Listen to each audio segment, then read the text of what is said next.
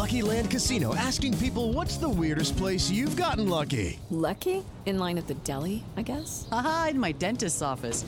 More than once, actually. Do I have to say? Yes, you do. In the car before my kids' PTA meeting. Really? Yes. Excuse me, what's the weirdest place you've gotten lucky? I never win and tell. Well, there you have it. You can get lucky anywhere, playing at LuckyLandSlots.com. Play for free right now. Are you feeling lucky? No purchase necessary. Void where prohibited by law. 18 plus. Terms and conditions apply. See website for details.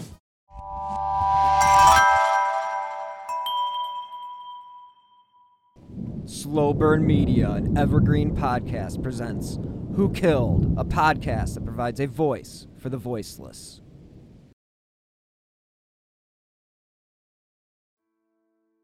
As far as we know, the children's Tylenol, the chewable, have not been implicated yet.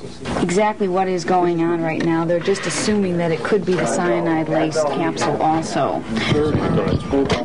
Waiting control center. The phone has been ringing off the hook at Rush Presbyterian St. Luke's Medical Center in Chicago.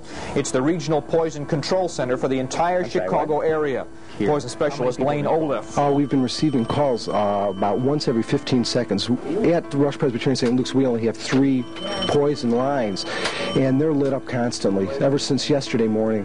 Right now, they're telling people which lots of Tylenol are known to have contaminated capsules and checking to see if callers have displayed any symptoms of cyanide poisoning. If they have that, tell them to go to the emergency room. If they don't have that, and they took it yesterday, we just tell them, you're probably going to have no problem with it.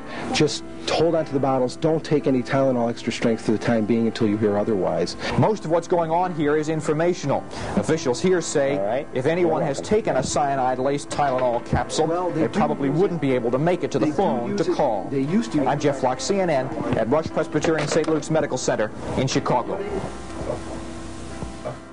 It's been almost 30 years now since that Tylenol scare gripped this nation. The cyanide tampering of those bottles was deadly, and today we learned of a major development in this cold case. FBI investigators are now looking at a possible link to the Unabomber. Pierre Thomas explains why. It was a national nightmare. Someone was lacing Tylenol with cyanide. 7 people murdered in Chicago in the fall of 1982. Cyanide contains Tylenol. This product may be contaminated with cyanide and should be destroyed. It dominated headlines. A nationwide search is underway today to find a man and a woman wanted for questioning in the Tylenol murders. A case that literally changed the way Americans shop. The Tylenol scare prompted the nation's first mass recall of a retail product. Tamper-proof medicines now a fact of life. 3 decades later, the case remains unsolved. Now a shot in the dark. The Unabomber terrorized the country for 18 years. You're responsible for these bombings. Injuring 23 people and killing 3 in a series of mail bombings. As it turns out, Kaczynski grew up in the Chicago area where the Tylenol attacks happened. 4 of his bombings took place there between 1978 and 1980. Sources tell ABC News, given Kaczynski's ties to the region, the FBI requested a sample of his DNA to compare to evidence recovered in the case. Hello and welcome to episode 156 of Who Killed. I am your host, Bill Huffman, and this is a Slow Burn Media and Evergreen Podcasts production. I have a quick question for you guys. Have you ever wondered why the medicine you buy over the counter is packaged the way it is? Sure, you'd probably say something along the lines of, it prevents people from tampering with the bottle, which would be correct. The next question I would ask is, when do you think they started making the packaging in the seal-proof way? You may reply with something like, probably since they started selling medicine. Unfortunately, this would be wrong. It is not a mistake to think companies have always had the safety of their consumers front and center, but this wasn't and maybe still isn't the case. Now, what if I told you the new packaging wasn't mandated until the mid-1980s? Blasphemy, you might say.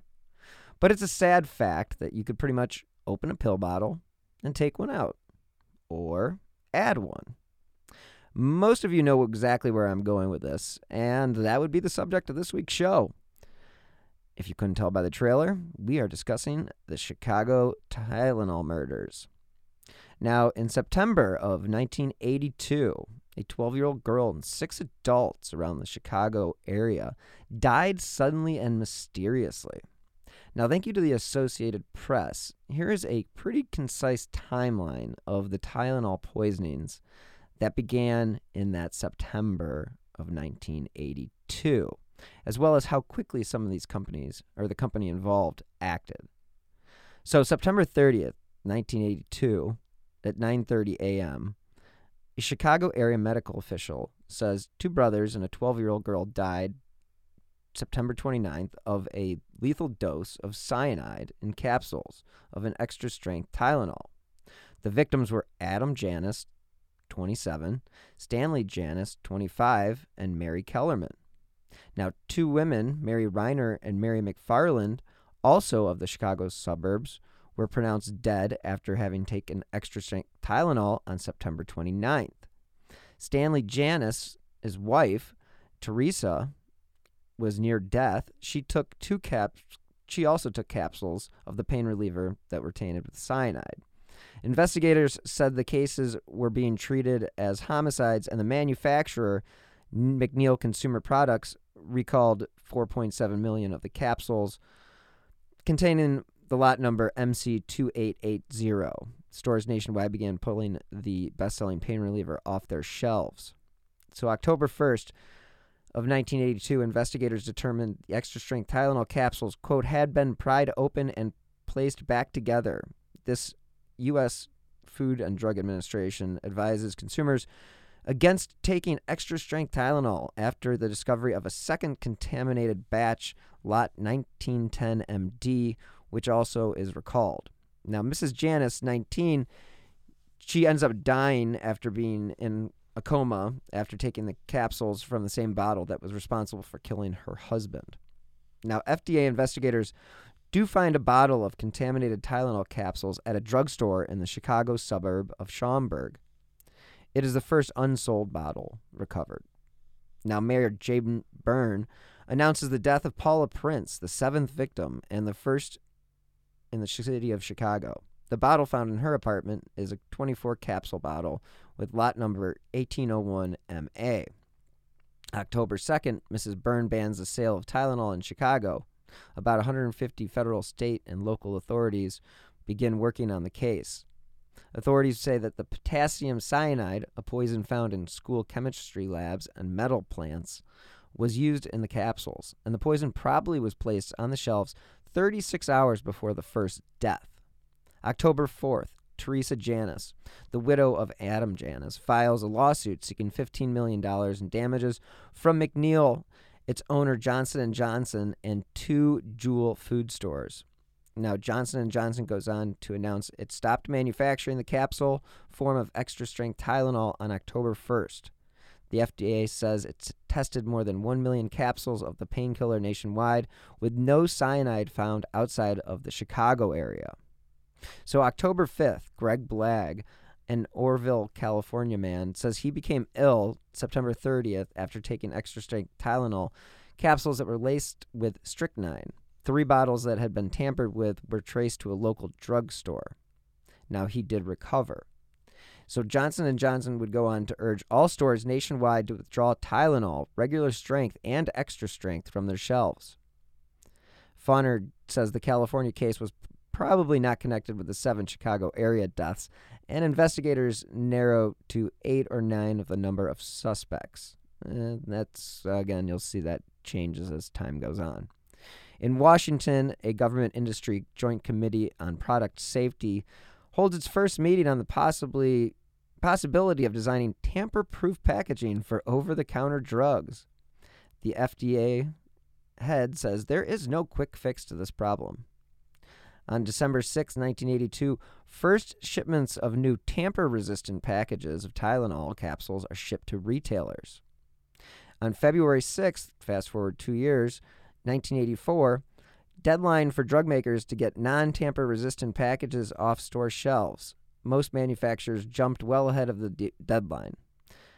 Monday, February 10th, 1986, authorities announced that Diane Ellsroth, 23, of Peekskill, New York, died Saturday at the Yonkers home where her boyfriend, Michael Natarancola, lived with his parents and brother. Thursday, 2 bottles of cyanide-tainted Tylenol were found in stores near the one where the pills that killed Miss Ellsworth were purchased. The state health commissioner banned the sale of all Tylenol capsules throughout New York, and a commissioner for the Food and Drug Administration issued a nationwide warning against Tylenol capsules. Now, again, this is years later, and the Tylenol murders basically changed the way anybody consumes medication, and that's what led to the tamper-proof pill bottle. And, you know, it's been 35 years, and this mystery is still unsolved. As everyone was trying to figure out what the hell was going on, now we're going to jump back into what was going on during this sort of hellacious period of time in the city of Chicago. So while people were trying to figure out what was going on, it was a public health nurse named Helen Jensen who began talking about chance that there could be something possibly wrong with the Tylenol pills that everyone had taken. Now, the medical examiner, Dr. Edmund Donahue, wondered if this was possible, if there might be a poison like cyanide inside the Tylenol. So he called for a forensic investigator who was on the scene and over the phone asked him to smell the bottles. Quote, "The thing is, we just happened to have somebody out there who was capable of smelling cyanide," Donahue said. Quote, "Only about half of the population can smell cyanide, and it's a genetically inherited trait." That's an interesting thing. Classically, it's described as smelling like the odor of bitter almonds. But our investigator said, quote, "Yeah, he could smell cyanide in the Tylenol bottles." Now, Donahue examined the bodies, looking to see if cyanide was in fact inside. Now, he noticed a few things. Now, their skin was red, and they also had this strange smell, just like bitter almonds. Shocking. And when Donahue looked inside their stomachs, he could see that the lining was eroded, and that's not an acidic inside the stomach anymore, which really kind of set him thinking that this is pretty weird. So he put everything together, and that's when he began looking at cyanide poisoning. And again, the murders impacted not just the city or the country, but the world. And an editorial in the North Bay Nugget in Ontario, Canada in 1982 does a good job of summing up the fear people were feeling at the time. Quote, "The Tylenol murders are a manifestation of the human capacity for evil that distinguishes the species from all other animals who kill randomly, but none as impersonally. The Tylenol murders also strike at the foundation of modern Western society. It is a society based upon the concept that majority of the people are honest and decent. Stores display merchandise within easy reach of all, assuming that only a few will steal airline passengers, pick up their bags at unguarded depositories. Vast volumes of business are conducted by mutual trust without signed contracts." So this guy just goes on and on. "It is a system that works well enough, but is ideal for maniacs such as the Tylenol killer or killers. Society will have to be on guard. Drug companies, indeed, all companies selling products consumed by humans and easily accessible, will have to drastically revise their packaging. In the final analysis, there is little or nothing that can be done to protect society from madmen except eternal vigilance by us all. But vigilance is not enough. Society no longer hangs draws and quarters. It no longer impales criminals upon stakes or engages in barbaric punishments that were common a few hundred years ago. Western society no longer demands an eye for an eye." All right, so here we have a reader or whatever writing into their local newspaper, and you can tell he's fired up. And he's not wrong, because we do live in this sort of like give and take society where we do trust people to, you know, give us an Uber or whatever. And that's, if you would have said that 20 years ago, like, oh yeah, we just picked up somebody on an app, you'd be like, oh, this is weird. And so, yeah, it happens. So anyway, History.com did a great piece. Now, they always do good stuff, but they went on to say The manufacturer of Tylenol, Johnson & Johnson, immediately cut all production and advertisements of Tylenol and advised the public not to take any medicine with acetaminophen in it. After the discovery that only capsules had been tampered with, the company offered to replace all purchased capsules. Due to this incident, stricter standards to prevent pharmaceutical tampering were soon implemented, such as tamper-resistant packaging and tampering with medications becoming a federal crime. Novel idea. Another big change was going from a capsule to a solid caplet in the shape of a capsule, as the capsules were found easier to tamper with without any noticeable signs of tampering. So, as the investigations began, Johnson & Johnson received several letters from James William Lewis, claiming he was the one who tampered with the capsules, and he demanded $1 million to stop. Because he and his wife lived in New York at the time and had no ties to Chicago, police didn't really find much credible evidence to suggest that Lewis was actually the culprit. He was, however, arrested for extortion, and guess what? Served 13 years in prison. Other suspects arose, but police were not able to tie any of them to the murders. From a study done by the Oklahoma University, they wrote, before the crisis, Tylenol was the most successful over-the-counter product in the United States, with over 100 million users. Tylenol was responsible for 19% of Johnson & Johnson's corporate profits during the first 3 quarters of 1982. Tylenol accounted for 13% of Johnson & Johnson's year-to-year sales growth and 33% of the company's year-to-year profit growth. Tylenol was the absolute leader in the painkiller field, accounting for a 37% market share, outselling the next 4 leading painkillers combined that included Anacin, Bayer, Bufferin, and Excedrin. Had Tylenol been a corporate entity unto itself, profits would have placed it in the top half of the Fortune 500. So, for reasons that are still unknown, a disturbed person decided to replace some of these extra-strength capsules with cyanide-laced capsules, and they resealed the packages and deposited them on the shelves. Now, remember the part of the episode where I mentioned the packaging wasn't really sealed? It was pretty easily manipulated. I mean, it may have had a child-proof top, but it definitely was not what you see today or any day after 1984. So consumer products, that made the Tylenol pills, they had to explain to the world what the hell just happened. And it was really it was a crisis situation for this company.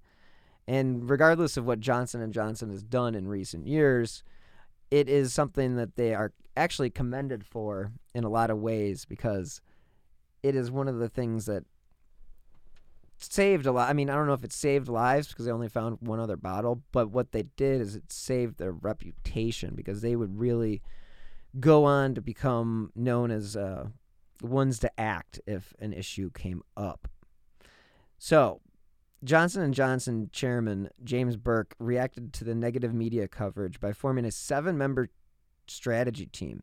And the team's strategy guidance from Burke was first, quote, how do we protect the people? And second, quote, how do we save this product? The company's first actions were to immediately alert customers and consumers across the nation via the media to not consume any type of Tylenol product. And I mentioned that they did this. They told consumers not to resume using the product until the extent of the tampering could be determined. Johnson & Johnson, along with stopping all of the production and advertising of Tylenol, withdrew all Tylenol capsules from the shelves in Chicago and the surrounding area. Now, by withdrawing all Tylenol, even though there was little chance of discovering more cyanide-laced tablets, the study goes on to state that Johnson & Johnson showed that they were not willing to take a risk with the public's safety, even if it cost the company millions of dollars. The end result was the public viewing Tylenol as the unfortunate victim of a malicious crime.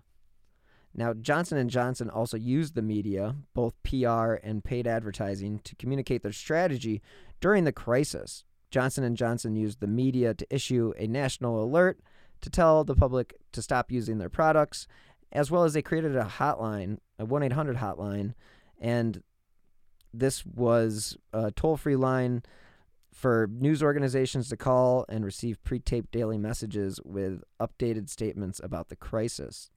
Now, they also had another number to call for any information regarding the investigation. Before the crisis, Johnson & Johnson had not actively sought press coverage, but as a company in crisis, they recognized the benefits of open communications and early and clearly disseminating warnings to the public as well as the company's stand. Again, this is from the study from Oklahoma University. Several major press conferences were held at corporate headquarters within hours, and internal video staff set up a live television feed via satellite to the New York metro area, and this allowed all press conferences to go national. Jim Burke got more positive media exposure by going on 60 Minutes and The Donahue Show and giving the public his command messages. Quick note, Phil Donahue grew up 4 streets away from where I grew up. Johnson & Johnson communicated their new triple safety seal packaging, a glued box, a plastic sear over the neck of the bottle, and a foil seal over the mouth. Now, again, you all probably think this is just completely normal, but this didn't even change until the middle 80s. Like, that's insanity. I think anybody who was taking pills back then, it's like, what the hell were you actually taking? It's really hard to believe that it took some psychopath that long to figure out, wow, I could really screw up somebody's life. And it's really weird. I mean, you know, the initial media reports, they focused on the deaths of the American citizens from a trusted consumer product. And, you know, in the beginning, the product tampering was not known. Thus, the media made a very negative association with the brand name. All 3 networks led with the Tylenol story on the first day of the crisis. CBS put a human face on the story, which contained the following. Quote, when 12-year-old Mary Kellerman of Elk Grove Village, Illinois, awoke at dawn with cold symptoms, her parents gave her 1 extra-strength Tylenol and sent her back to bed. Little did they know they would wake up at 7 a.m. to find their daughter dying on the bathroom floor. Wow, that's pretty heavy.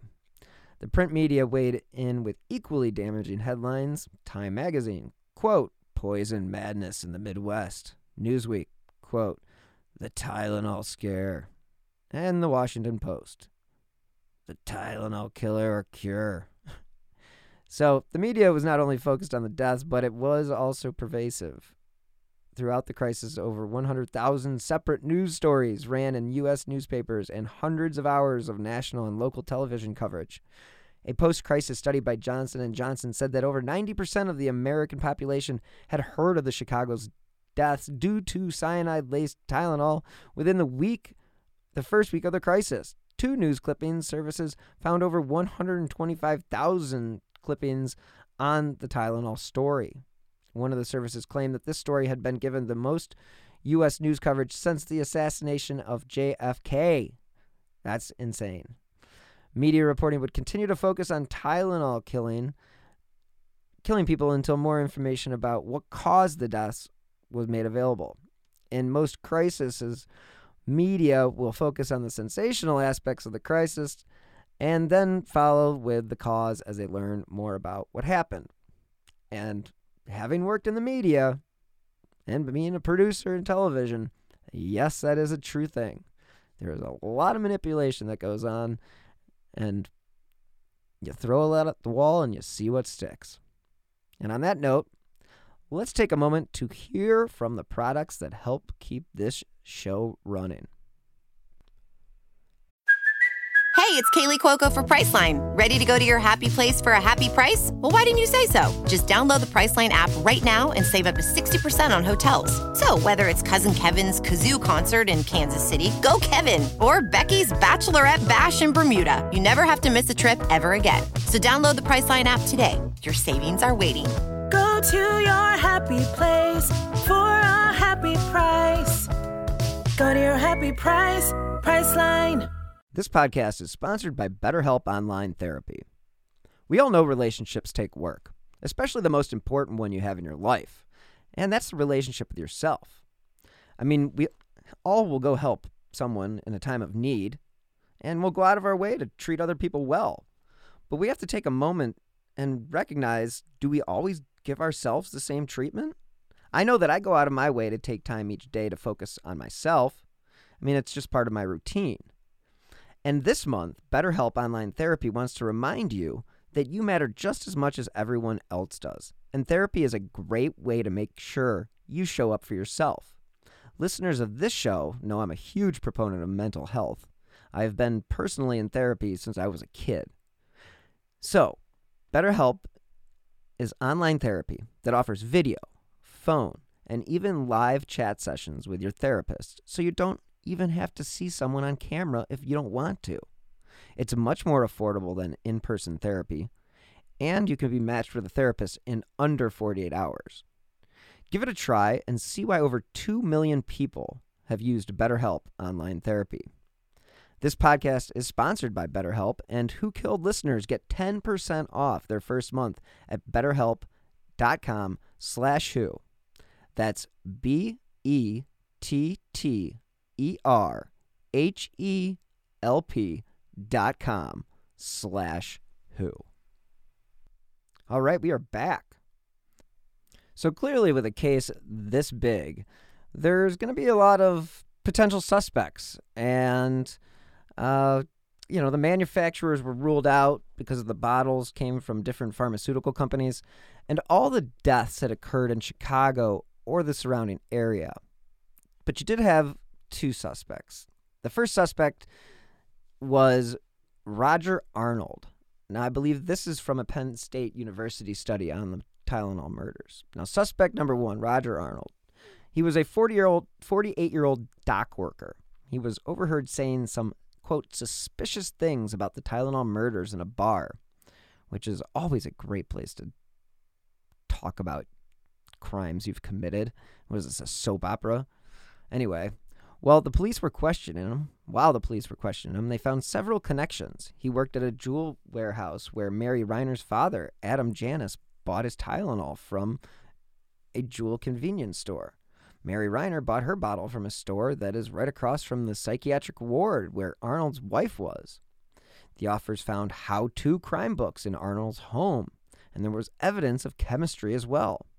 Now, I don't know what that means, but anyway, it says, the evidence of chemistry included breakers and other equipment, along with a bag of powder that turned out to be potassium carbonate. Arnold refused to take a polygraph, and there was never enough evidence to prosecute him. Arnold went on to have a nervous breakdown from the attention in the media. He blamed everything on a bar owner, Marty Sinclair. In 1983, during the summer, Arnold shot and killed a man named John Stanisha. He thought Stanisha was Sinclair. Roger Arnold received 30 years for second-degree murder, but only served 15. He died in June 2008. Not gonna shed tears over that one. And then you have the great James Lewis, the ultimate con man.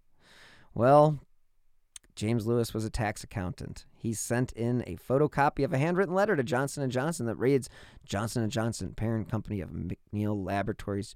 Gentlemen, as you can see, it is easy to place cyanide with both potassium and sodium into capsules sitting on store shelves. And since the cyanide is inside the gelatin, it is easy to get buyers to swallow the bitter pill. Another beauty is that cyanide operates quickly, takes so very little, and there will be no time to take countermeasures. If you don't mind the publicity of these little capsules, then do nothing. So far, I've spent less than $50, and it takes me less than 10 minutes per bottle. If you want to stop the killing, then wire $1 million to bank account number 8449597 at Continental Illinois Bank, Chicago, Illinois. Don't attempt to involve the FBI or local authorities. A couple of phone calls by me will undo anything you can possibly do. Authorities know it was from Lewis because it had its fingerprints on it. Wow, this guy was not the brightest bulb in the chandelier. So, guess what? An arrest warrant was issued on December 13th, and he was spotted at a public library in New York. And that ended the manhunt. The crazy story continues to get crazier. The bank account Lewis listed did not belong to him. It actually belonged to Frederick Miller McCahey. Lewis believed McCahey had stiffed his wife out of $511 in change. This clown Lewis only included McCahey's bank account in hopes the blame would go to him and expose the theft. It had nothing to do with the murders. But the letter wasn't the only piece of evidence that led police to think he would be possibly capable of committing this crime. When Lewis was 19, he decided to chase his mother around the house with an axe. In 1966, he was committed to a state mental hospital after he overdosed on Anacin, which again is like Tylenol. While he was in the mental hospital, he was diagnosed with catatonic schizophrenia. Lewis later claimed those acts were his attempts to escape the Vietnam draft.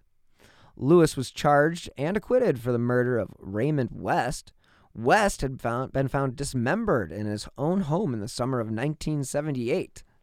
After the murder experience, Lewis and his wife launched a business venture that attempted to import pill-making machines to India. Well, needless to say, that was a short-lived venture. In 1981, Lewis was suspected of using fake addresses and mailboxes to falsify credit applications. The police found plenty of also other incriminating evidence in his home. So Lewis and his wife fled Chicago and lived under fake names for almost a year until the Chicago Tylenol murders. Now, Lewis bought Amtrak tickets for Chicago to New York on September 4th, 1982. The Tylenol killer would have had to plant the cyanide pills close to the consumption date, or else the cyanide would have eaten through the pills. Some investigators said that it was possible that the perpetrator flew into O'Hare, rented a car, planted the poison, then left Chicago. Surveillance from one of the drugstores showed a man who could have been Lewis, but they didn't have a positive ID, and no one could place Lewis in Chicago closer to when the deaths occurred. Again, the deaths occurred in late September. Now, law enforcement did not have enough to prosecute Lewis, but his letter did lead him to being convicted of extortion. Way to go, James. And guess what? He got sentenced to 20 years in prison, which he only served 13. But while he was in prison, Lewis did offer his help. This help included going into bizarre detail about how someone could be injecting the capsules with a lethal dose of cyanide. Now, Lewis was released in 1995, and he even wrote a fictional book in 2010. And guess what that book was about? Poisoned water. So, kind of weird. Kind of weird. I don't know. It's a little weird. But when he did do interviews about his book, any questions about the Tylenol murders were actually directed to his lawyer. So, James Lewis, crazy guy? Absolutely. The Tylenol murderer? Probably not. So, you're going to have not only a bunch of suspects, well, we don't have a bunch of suspects, but you're going to have a lot of copycats. So, the study that we were referencing from Penn State goes on to discuss how immediately following the Tylenol murders, there were hundreds of copycats. Some of these copycats also poisoned pills with rat poison or hydrochloric acid. 3 more deaths resulted in 1986 from capsules that had been tampered with. I've mentioned this earlier. One was a woman who died in Yonkers, New York, after taking an extra-strength Tylenol pill that was laced with cyanide. 2 was Susan Snow and Bruce Nickel in Washington State when they ingested Excedrin capsules that had cyanide in them. Nickel's wife, Stella, was arrested and convicted for both murders. Very interesting. Number 3, Kenneth Ferries, a University of Texas student, died in his apartment after taking a cyanide-laced Anacin capsule. His death at first was labeled a homicide, but the medical examiner eventually changed the ruling to suicide, saying that he obtained cyanide from the lab that he worked at. Also in 1986, Incaprin was recalled after a hoax in Chicago and Detroit. The recall resulted in a sales drop and the withdrawal of the pain reliever from the market. Investigators at the time said whoever was responsible took Tylenol packages from the store, injected the contents with cyanide, and then put them back on the shelves. As I mentioned before, this event changed how we take medicine. According to a KERA investigation, quote, after the deaths in Chicago, Johnson & Johnson did something that turned the drug industry on its head and affects the way we take pills today. They changed packaging and the actual pills. It sounds like a trivial change, but the switch from capsules to caplets affected other drug companies too. After Johnson & Johnson upgraded their packaging and adopted caplets, the whole industry rebooted. Dr. Howard Markle, a University of Michigan professor, specializes in the history of medicine, said, quote, I can't think of a single scary event that affected so much change in the physical presentation and the change and packaging of a medication other than the Tylenol scare. Only a professor would put out a quote like that. This led to a change in the law. In 1983, the federal anti-tampering bill was introduced that made it a felony to tamper with medicines. Some people still call it the Tylenol bill. The same bill made it an FDA requirement for medicines to be packaged with tamper-resistant technology, things like blister packs, shrink-wrap bottle covers, and visible seals. So, of course, everybody at the time thought Tylenol would pretty much die a slow death because of the fact that they were getting a horrible reputation in the public. But Johnson & Johnson's basically turned the tables, and they made one of the, quote, greatest comebacks since Lazarus. Now, Markle, the medical historian, calls it the biggest turnaround. Quote, the Tylenol story did change how most large corporations handle the recall issue. When they found something was wrong, it was no longer acceptable to turn your head the other way. Johnson & Johnson ran such a skillful PR campaign that it became the standard case study that business school students still read today for crisis management. Quote, yeah, he's saying his quote there. So, Johnson & Johnson saved Tylenol in part by portraying itself as a victim of an attack from a dangerous kook, as some investigators put it. The company, the police, the government, and the media started spreading the message that this was done by a madman. This is the message that was repeated every day for months and years after. And like any message repeated over and over, it stuck. So where do things stand today? Well, the short answer is nowhere. The case remains unsolved, and nobody has been held accountable. But in 2009, the FBI did release the following statement. The FBI, in cooperation with the Illinois State Police and several local police departments, is conducting a complete review of all evidence developed in connection with the 1982 Tylenol murders. This review is prompted in part by the recent 25th anniversary of this crime and the resulting publicity. Further, given the many recent advances in forensic technology, it was only natural that a second look be taken at the case and recovered evidence. In addition, the recent anniversary prompted many people to call law enforcement agencies with tips relating to this crime. All these tips have been or will be thoroughly investigated in an effort to solve this crime and bring some measure of closure to the families of the victims. To date, the review has not resulted in the filing of any criminal charges. Now, the FBI reached out again to the public around the 30th anniversary.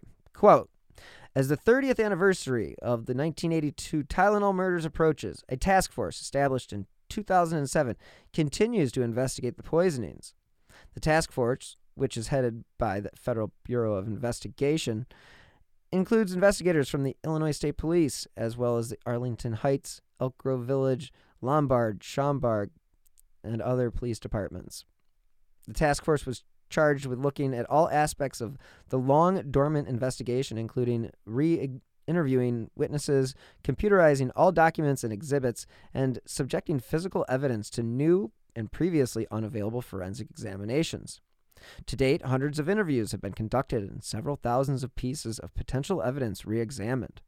This task force conducting this reinvestigation is being coordinated by the FBI under the Federal Serial Murder Statute, which empowers the FBI to assist local police agencies with the investigation of such cases. As such, the task force is working in partnership with local law enforcement from the affected communities. William C. Monroe, acting special agent in charge of the Chicago FBI, noted that the task force is working tirelessly to identify the responsible parties for this horrific crime in an effort to bring closure to the families, friends, and the community itself. Again, the victims were Mary Kellerman, who was 12, Adam Janus, age 27, Stanley Janus, age 25, Teresa Janus, age 19. Just think about this for a second. That's ridiculous that happened to one family. Horrible, horrible.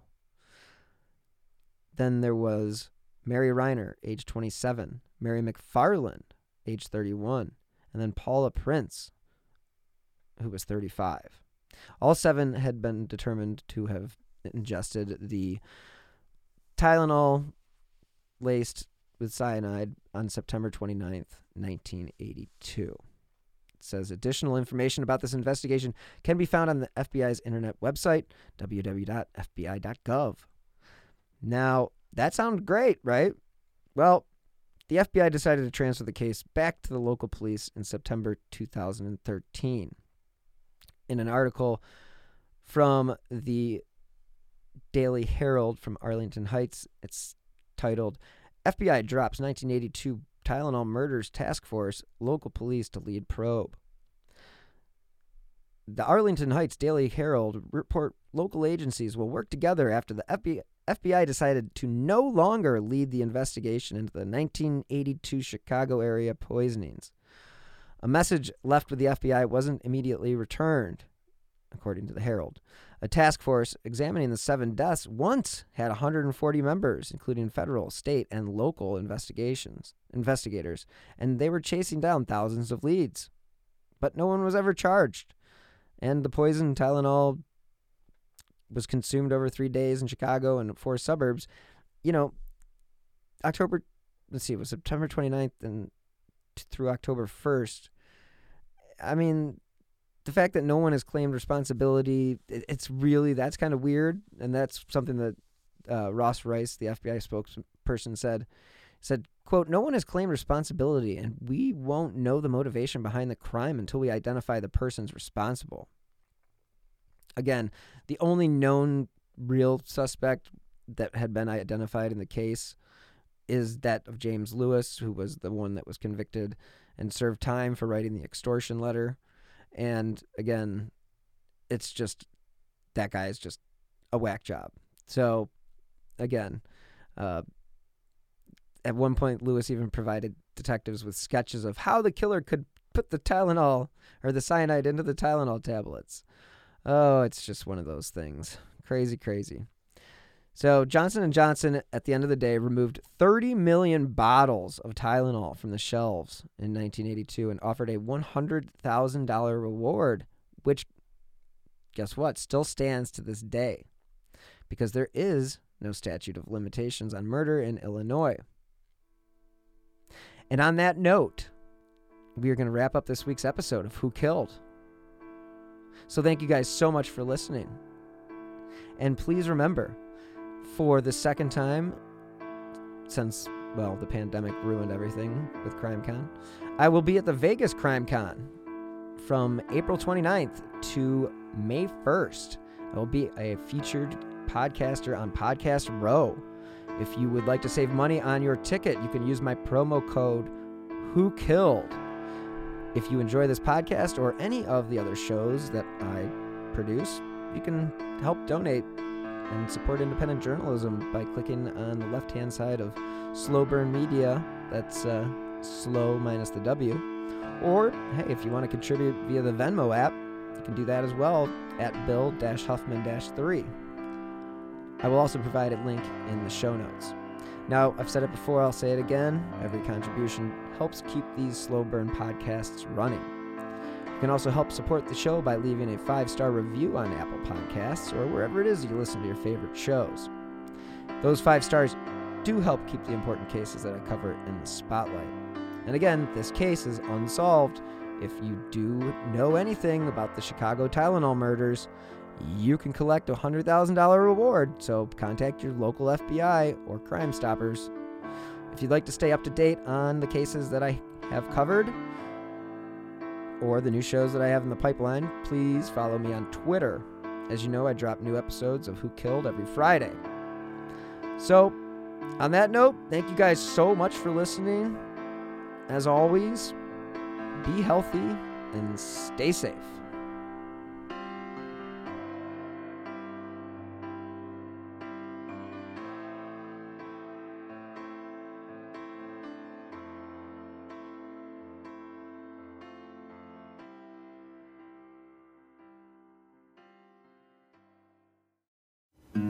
Something is creeping in, don't follow it down. Let me introduce you to Barry Clew, an authorised financial advisor from New Zealand and a very special kind of stain on humanity.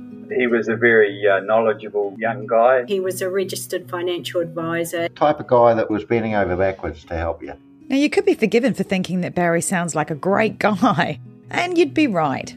Well, right up until the point when you're wrong. It was all fictitious. You stole from my son who has a disability. Chris never knew. He died believing that we're all taken care of. A psychopath is somebody who lacks empathy, acts impulsively. I think there's a strong case that Barry might be all of those things, actually. To find out how Barry Clew stole over $15 million from 81 victims, subscribe to Clueless, The Long Con. That's Clueless, spelt Klooghless.